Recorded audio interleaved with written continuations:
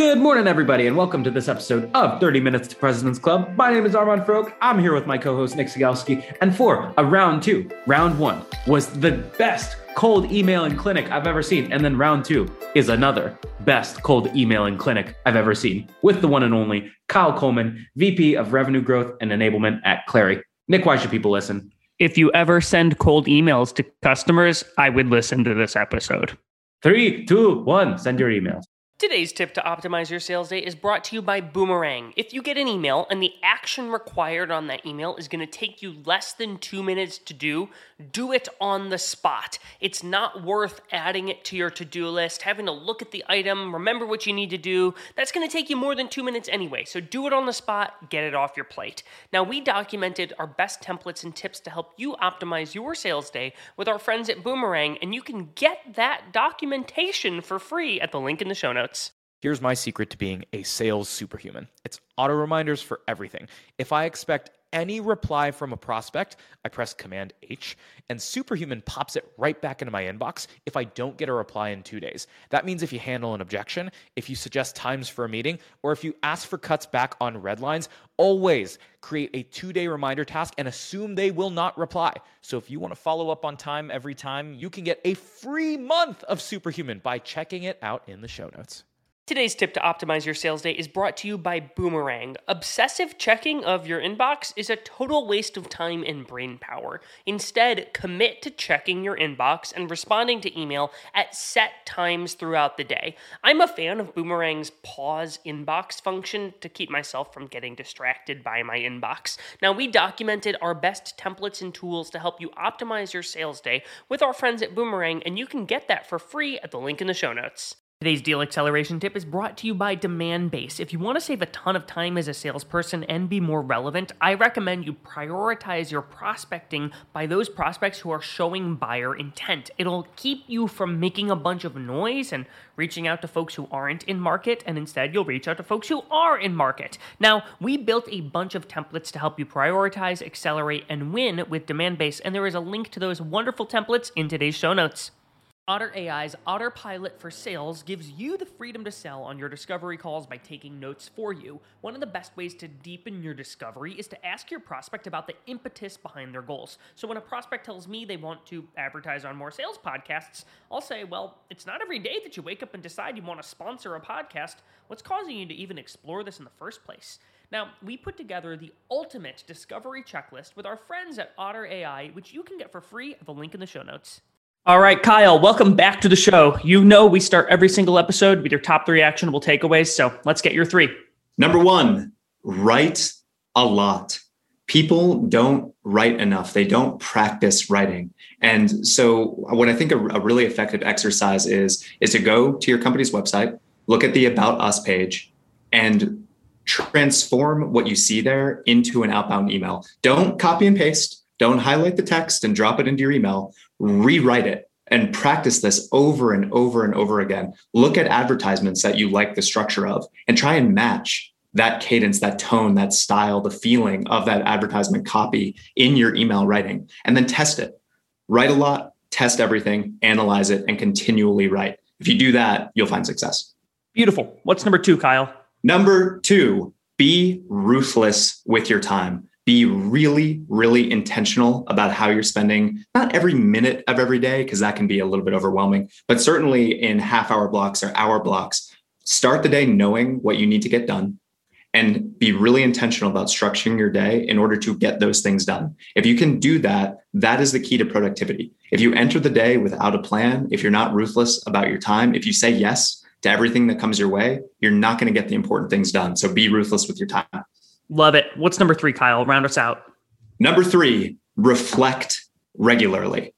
Every day is cool for some people. Every week is my preferred cadence. And so what I do is every Monday, I write down the top 3 things that if I get to Friday and I have accomplished those 3 things, it'll be a good week. And I reflect on it. What went well? What didn't? Did I get all 3 things done? If not, why not? If so, yes. What else was I able to take on as a result? What was the impact here? What should I change going into next week? And if you're, especially if you're in sales, you always have to be really critical of what's working and what isn't. And again, if you're not intentional about setting time aside to reflect on what's working and what isn't, you're not going to improve. So reflect regularly, find the cadence that works for you, and watch the improvement happen. There we go. And Kyle, in our last episode, we hit on everything cold emails. And honestly, we're going to hit on it again because more recently, you've been responding to every single cold email that's coming your way. And so to start at the high level, are there some common themes that you've been able to abstract of things that have and have not gone well in some of the cold emails that you've seen? Oh, Armand. Yes, there are many things that I've noticed that are not going super well. And I would say if I had to put a number on it, about 90% of the cold emails that I get are hot garbage. They are just not good. And the main reason for it relates to my point number one and my three things here is that it seems like most people just rely on their marketing team or on their management team to write the emails for them. And the marketing team, by definition, are very good at writing marketing emails and marketing copy and emails and copy that are useful for people that are seeking you or your company out. So if somebody comes to my company's website, they are looking for information about my company. But when I'm reaching out cold to somebody, they don't give a hoot about my company because I haven't shown them that it matters, that they should care. So that's the biggest mistake that I see, is that most people are not lazy necessarily, but they don't think about how big a difference it is between what an inbound lead wants and what an outbound lead expects. And so they'll take the copy that exists on clari.com/about us, and they'll copy that into their outbound email. And they say, all right, my work here is done. And they think that that's a good email, but it isn't. And we can unpack the reasons why. But man, that one thing is a huge, huge deal. I'm a huge stickler for marketing speak. In other words, things that sound like newspaper articles where emails start with lawyers hate working on expenses. And it's just like a statement to the world. So how do I translate the problems that you get in marketing speak to something that sounds like a human at scale? Yes, it does need to sound like something a human would actually say. And the litmus test for this, I think, that I've heard, which is really useful, is if you're having coffee with somebody at a trade show, how are you explaining it to them? You're probably not going to say that they're going to get a 360-degree view of their customer. You're probably going to say something like, they understand everything that their customers are doing. And that is a human way to translate the marketing jargon that works when somebody's seeking you out or works to be punchy or differentiated from a marketing standpoint. It actually makes it work in a human conversation. So be really mindful about translating that marketing jargon to human speak. Now, your point about how to do this, how to do the intro lines or how to write the emails in a way that doesn't come across as a marketing line that you would see in an email or on their website. And the way that I think is really useful to do this, especially in an email, is to start your opening line with some semblance of personalization. And personalization does not necessarily mean, hey, Nick, I know you went to USC. How about them Trojans? Like, yeah, it's cool if you can weave in the literal personal things about that person's background or interests or hobbies or whatever, but you don't have to do that for every company. Instead, if I said, hey, Nick, saw that you just hired 20 new salespeople. How are you thinking about onboarding all of them? Or how are you going to make sure they're all as productive as possible, as quickly as possible? How are you going to accelerate their ramp time? How are you going to ensure that they're hitting their revenue targets as quickly as possible?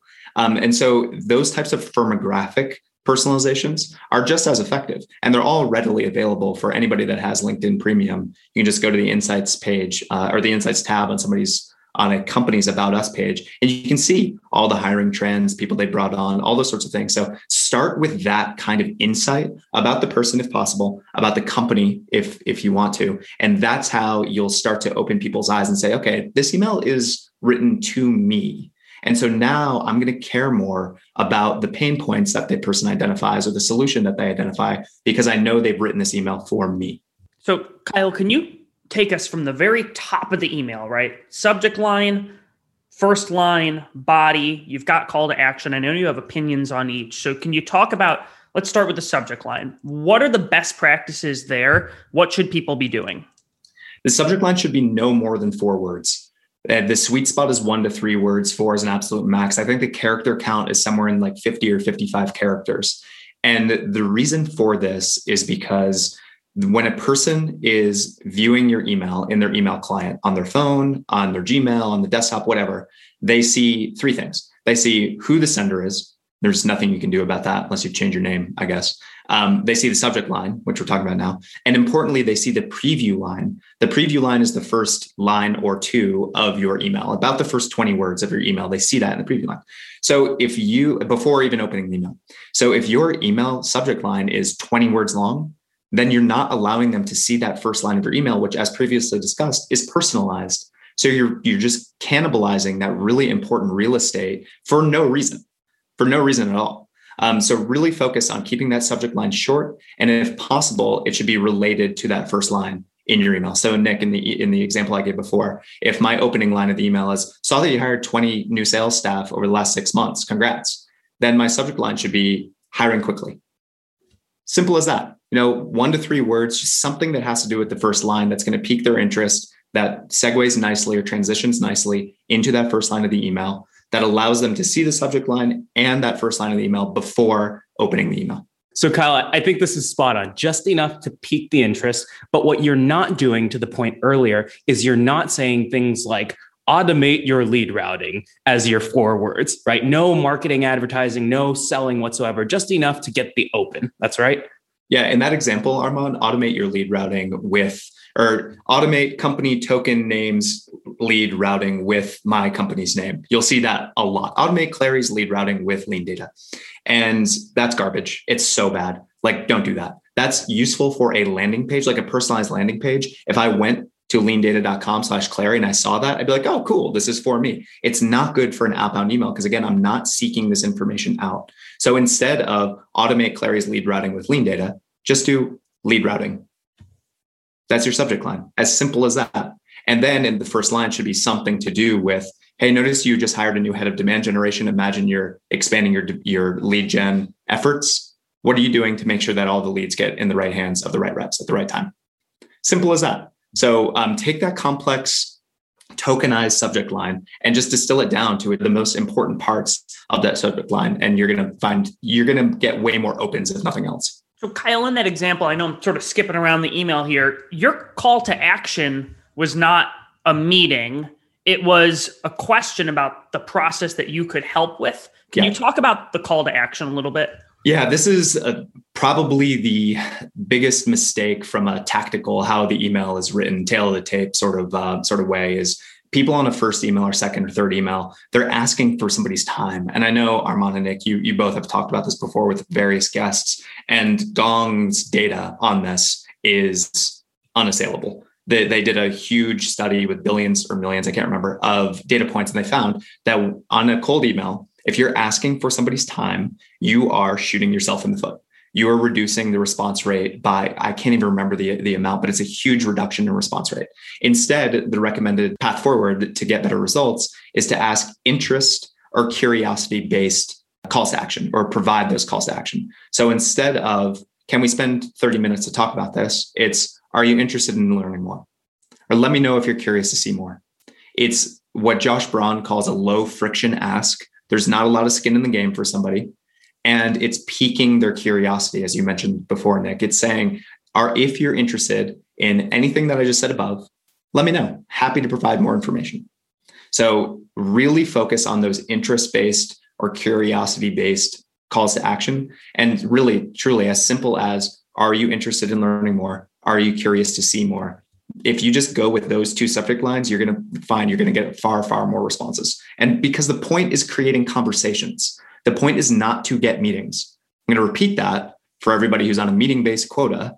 The point is not to get meetings. The point is to create conversations. And so that is what these interest-based calls to action do. They allow you to have more back and forths, to build more relationships, to earn more meetings eventually. So play a bit of a longer game here and ensure that you're positioning yourself as somebody who's going to be educating the people that you're reaching out to and genuinely helping them. And you'll find more success. So what's the approach here? They email me back and they say, I am interested in learning more. Do I now email back and forth with them 5 or 6 times to the point where it's like, all right, it makes sense to get on a call? Or what's the best practice when they say, yes? Yes, I'm interested in learning more. It's a really good question, Nick. My favorite approach to this is, what's the best way that you learn? Are you more of somebody who likes to watch a video and learn by watching, seeing the product in action? Or are you more of a reader? You want to study the white paper. You want to know the technical details. Which are you, A or B? Let me know. And if they, depending on how they respond, if they say, yeah, I'm more of a video type person, I want to see something in action, you say, great, we've got all those videos for you. I'll send them over. Or we can do a live call with one of our product experts. You can get all of your questions answered in real time as you see this product tour. Is that something that'd be better for you? Would that expedite your learning? So that's the type of way that I typically handle it. It adds a little bit of back and forth, but again, you're trying to position yourself as somebody who actually cares about the prospect. And so you're saying, what's the best way? How do you prefer to learn? Let me know. We've got all the resources, and just see what they say. And you can go from there. So you have the subject line, you have your intro paragraph. And in that intro paragraph, to go back there, it sounds like you even have a question in that intro. Is that right?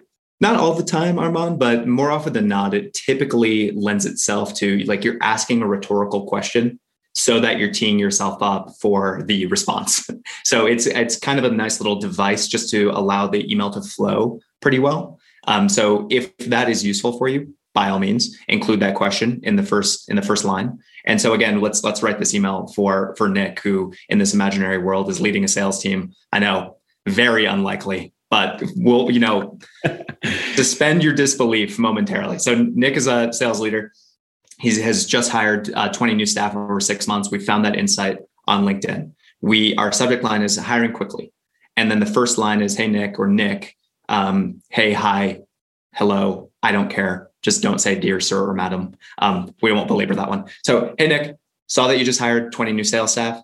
What are you going to do to make sure you're coaching them all to hit quota? Whatever you're, in this scenario, we're selling Clari. So bear with me. Then the second line needs to be some sort of challenge that the Nicks of the world, the sales leadership personas of the world care about. So as companies are scaling their processes, things often break. How are you going to make sure your forecasting process keeps up? So that's another question for him. So we're saying, hey, you just hired a bunch of people, and we're implying a lot here. So we don't necessarily have to call out explicitly every single thing that we know Nick is experiencing in this new world with 20 new sales reps that he's really hyper-focused on making his number. We don't need to call out everything. We just need to say something provocative, like your current system is going to break. Now, we're not going to say that, but we're implying it by saying, as companies scale, processes that had gotten them there tend to break down. What are you doing to ensure that doesn't happen to your forecasting cadence? Something like that. So we're showing him a challenge that either exists currently or that will exist in a future state. We're also implying that I know what the heck I'm talking about because I'm working with other sales leaders where I've gleaned this insight. This is not something that should come as a surprise to Nick. This shows him that I hopefully can be some sort of trusted advisor to him. So I'll stop there. The challenge that Nick is facing or is likely going to face, showcasing that I understand his universe and showing him that he can trust that the information that I have is going to be useful for him. So this is going to be really in the weeds. But one thing I always struggled with, Kyle, is I was always like, I need to personalize and describe the problem in the first body of text. And then I need to describe how I solve the problem in the second, and then ask in the third. And it was always, this sounds in the weeds, but it was always hard for me to stuff both personalization and the problem that they'll face in one paragraph, in one sentence, right? And so it sounds like the total email, you're actually breaking personalization and the problem into two separate bodies of text. And my guess is the whole email is going to be around 4. Is that right? That's right. Exactly, Armand. So 1 or 2 lines, personalization, introducing the fact that I know something that's going on in Nick's universe. Paragraph number 2, again, 1 or 2 lines, 1 or 2 sentences, not more than that, showing Nick that I understand a challenge he's going to face. And then the next line is showing him the solution or potential solution that my product or service or our company is offering. And then the call to action, as we mentioned, can either be baked into that 3rd line, Armand, or it can be called out separately as a 4th line. But that's basically it. And this all can be done pretty easily in 50 to 100 words. So one of the things that reps tend to struggle with is their solutions do so many different things. Clari doesn't help with only forecasting. You help with Salesforce data entry. You help with, obviously, the forecasting piece. Like, there's a lot that goes in there.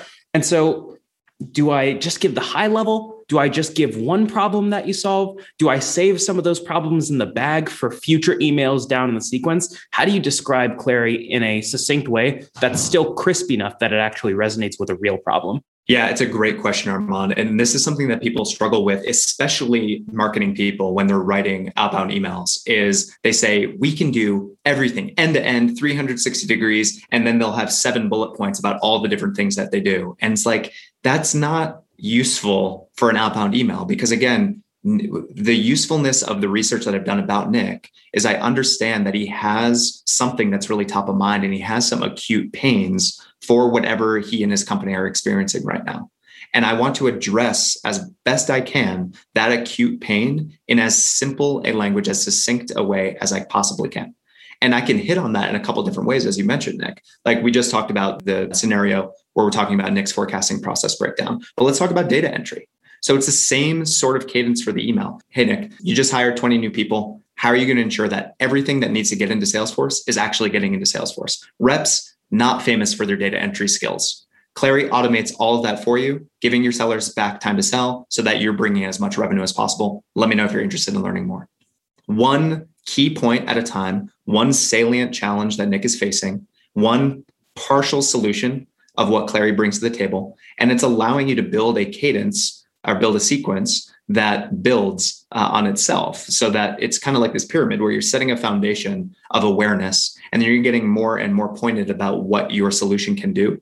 And that's really, really a useful way to design a sequence is by calling out one specific thing, one specific challenge and solution in each touch point.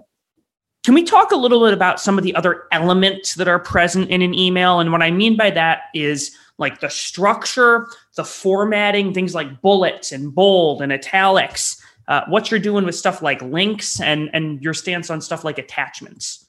As a general rule, the larger the company that you're targeting, the fewer external elements you should include in your email. Enterprise companies have stronger gates that allow external emails to come through. So try and avoid any images. I'm typically not going to be a big GIF guy in my outbound emails. That's a personal preference. Do your thing. Attachments are a no-no. More than 2 links is going to set you up for email deliverability issues. And this is particular to enterprise accounts. So, companies over, call it 1,000 employees tend to have some sort of these guardrails in place. So focus on deliverability. And again, this should be part of your A/B test that you're doing. Same exact email, one with 3 links, one with 0. See what happens. Email open rates, email response rates, and go from there. As it relates to the bold and italic and things like that, I could take it or leave it. If your email is abiding by a lot of these principles that we're talking about already, you're already ensuring that it's easy to read. And so the bold and italic and things that, make something pop out are kind of superfluous to me at that point, because you've already optimized for this email to be easy to read. So I already mentioned that the email should be roughly 50 to 100 words. That's a general best practice. I personally allow room for up to 125 if the personalization is really good. If I could figure out the right way to tie the USC alumnus story into Clari forecasting, that might take a little bit more real estate. So, okay, up to 125 if personalization is really good. But for templated general emails, 50 to 100 words. We've alluded to this already, but separate thoughts go on separate lines. Plenty of white space. And I know, Armand, I've seen you post about this before. When it's a block of text, nobody's going to read it.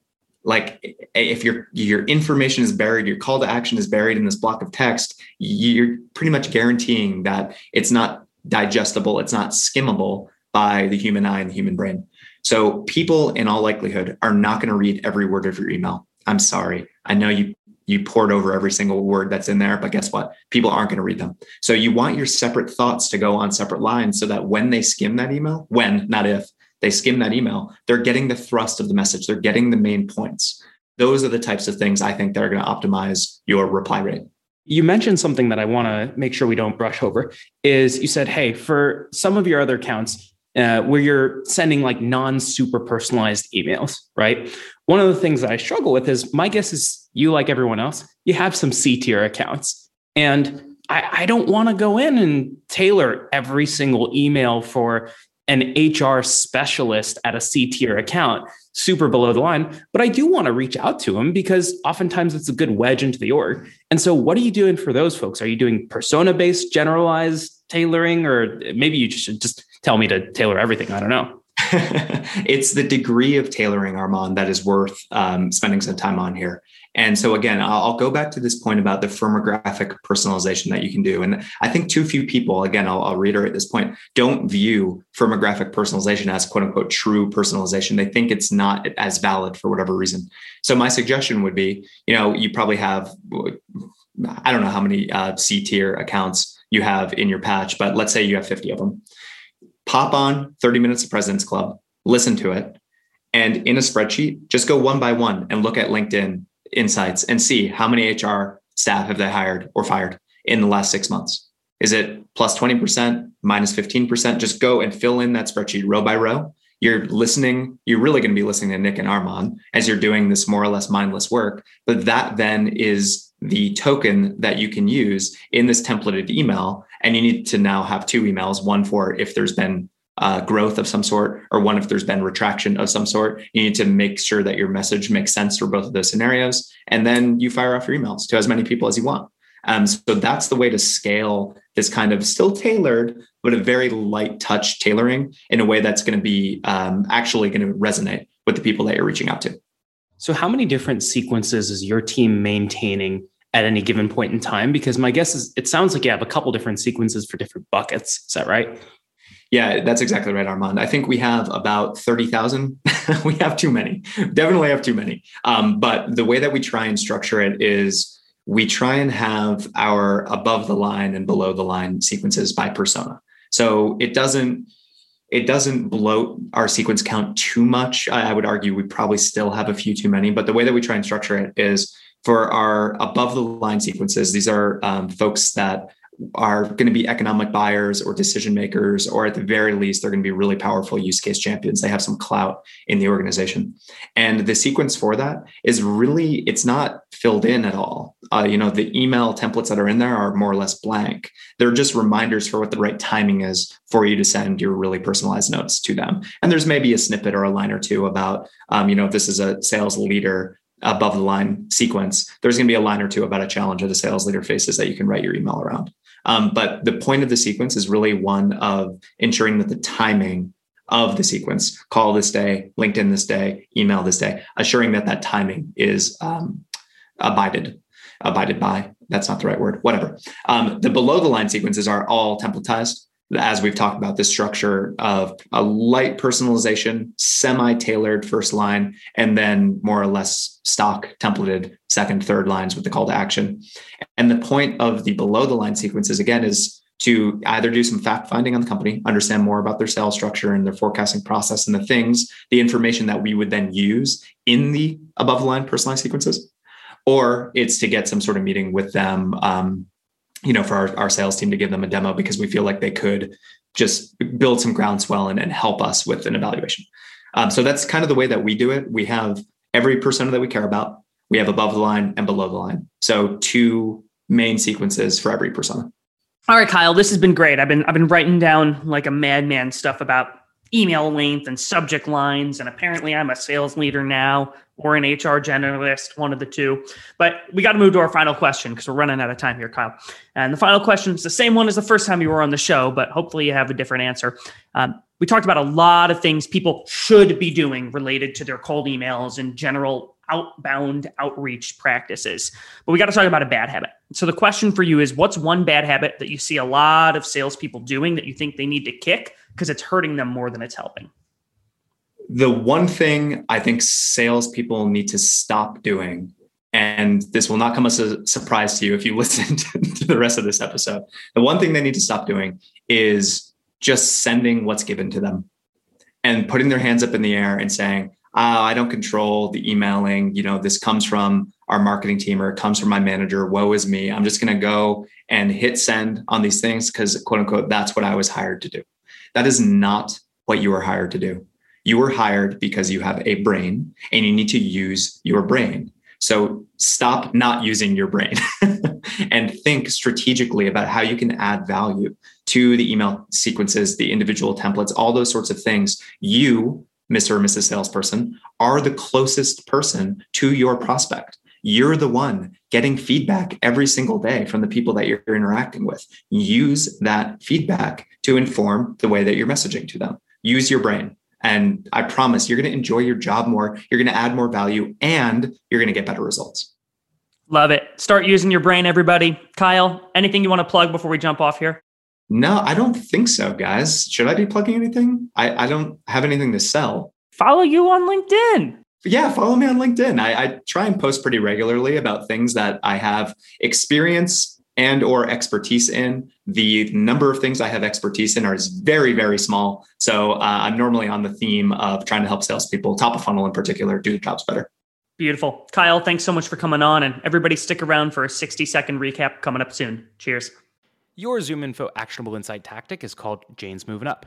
Why? Because that's the email subject line you'll use when you get a real-time notice that your prospect Jane just got promoted. From there, in the email, explain how ZoomInfo helps rising sales leaders win their first 90 days on the job by highlighting coaching opportunities or supporting a team-wide prospecting push. And you can try out this trigger-based email template for prospect promotion and 4 other scenarios inspired by ZoomInfo's go-to-market plays. Link in the show notes. Today's deal acceleration cheat code is brought to you by Pipedrive, which is a CRM built by sellers for sellers. The best way to drive your pipeline forward is to every single day pull up a list of all of your open opportunities and look at each opportunity by stage and think, what can I do today that will increase my likelihood of winning this deal? That's how you keep your ops moving forward in between meetings that you have on the calendar. Now, we documented 5 cheat codes that can help you cut your sales cycle in half with Pipedrive. There's a link in the show notes to steal them. Today's show is sponsored by Calendly. If you're interested in accelerating your sales cycle, improving your prospects' experience, and booking more demos, there's one scheduling automation platform on the market that does all 3. Calendly offers team-based scheduling, solutions and integrations for every department, and lead routing to instantly book qualified meetings from your website and match known leads to reps based on real-time Salesforce assignment. I find it really helpful when I have to book meetings with multiple people on my side so that I don't have to coordinate everyone's calendars. Get started today by checking out the show notes or Calendly.com. Your top 4 takeaways from the episode with Kyle Coleman include number 1, 4 paragraph emails, not even 4 paragraph, 4 bodies of text, 4 lines, whatever it might be. Keep them short. Paragraph number 1 is the tailoring. Paragraph number 2 is the problem. Paragraph number 3 is the way you solve the problem. And then number 4 is the light ask. Takeaway number 2, end your emails not asking for time every single time. Everybody asks for 15 or 30 minutes, but ask if this is even moderately interesting. Ask for interest, a lighter, lower commitment ask. Number 3, keep your emails link light and GIF light and image light. It'll get you sent to spam. And then number 4, you can personalize at scale. Here's what you got to do. No matter what kind of personalization you do, you can't be like, hey, Nick, you wrestled. Clari helps you forecast. You have to tie it to the business problem you solve. For your C-tier accounts, you can find a bucket, either based off of their company size, their industry, whatever it might be, and a problem those folks in that bucket typically tend to experience. And then for your A-tiers, you can go really deep and wide. Alrighty, Nick, how can people help us out? Well, if you have any interest in receiving a cold email from 30 Minutes to President's Club, Armand and I are working on putting together a newsletter in the next couple weeks. It's not live yet, but you can get on the pre-registrant list on our website. So Google 30 Minutes to President's Club, sign up, and eventually you'll get a cold email from us. Ooh. Catch you guys next week on 30 Minutes to President's Club. Cheers.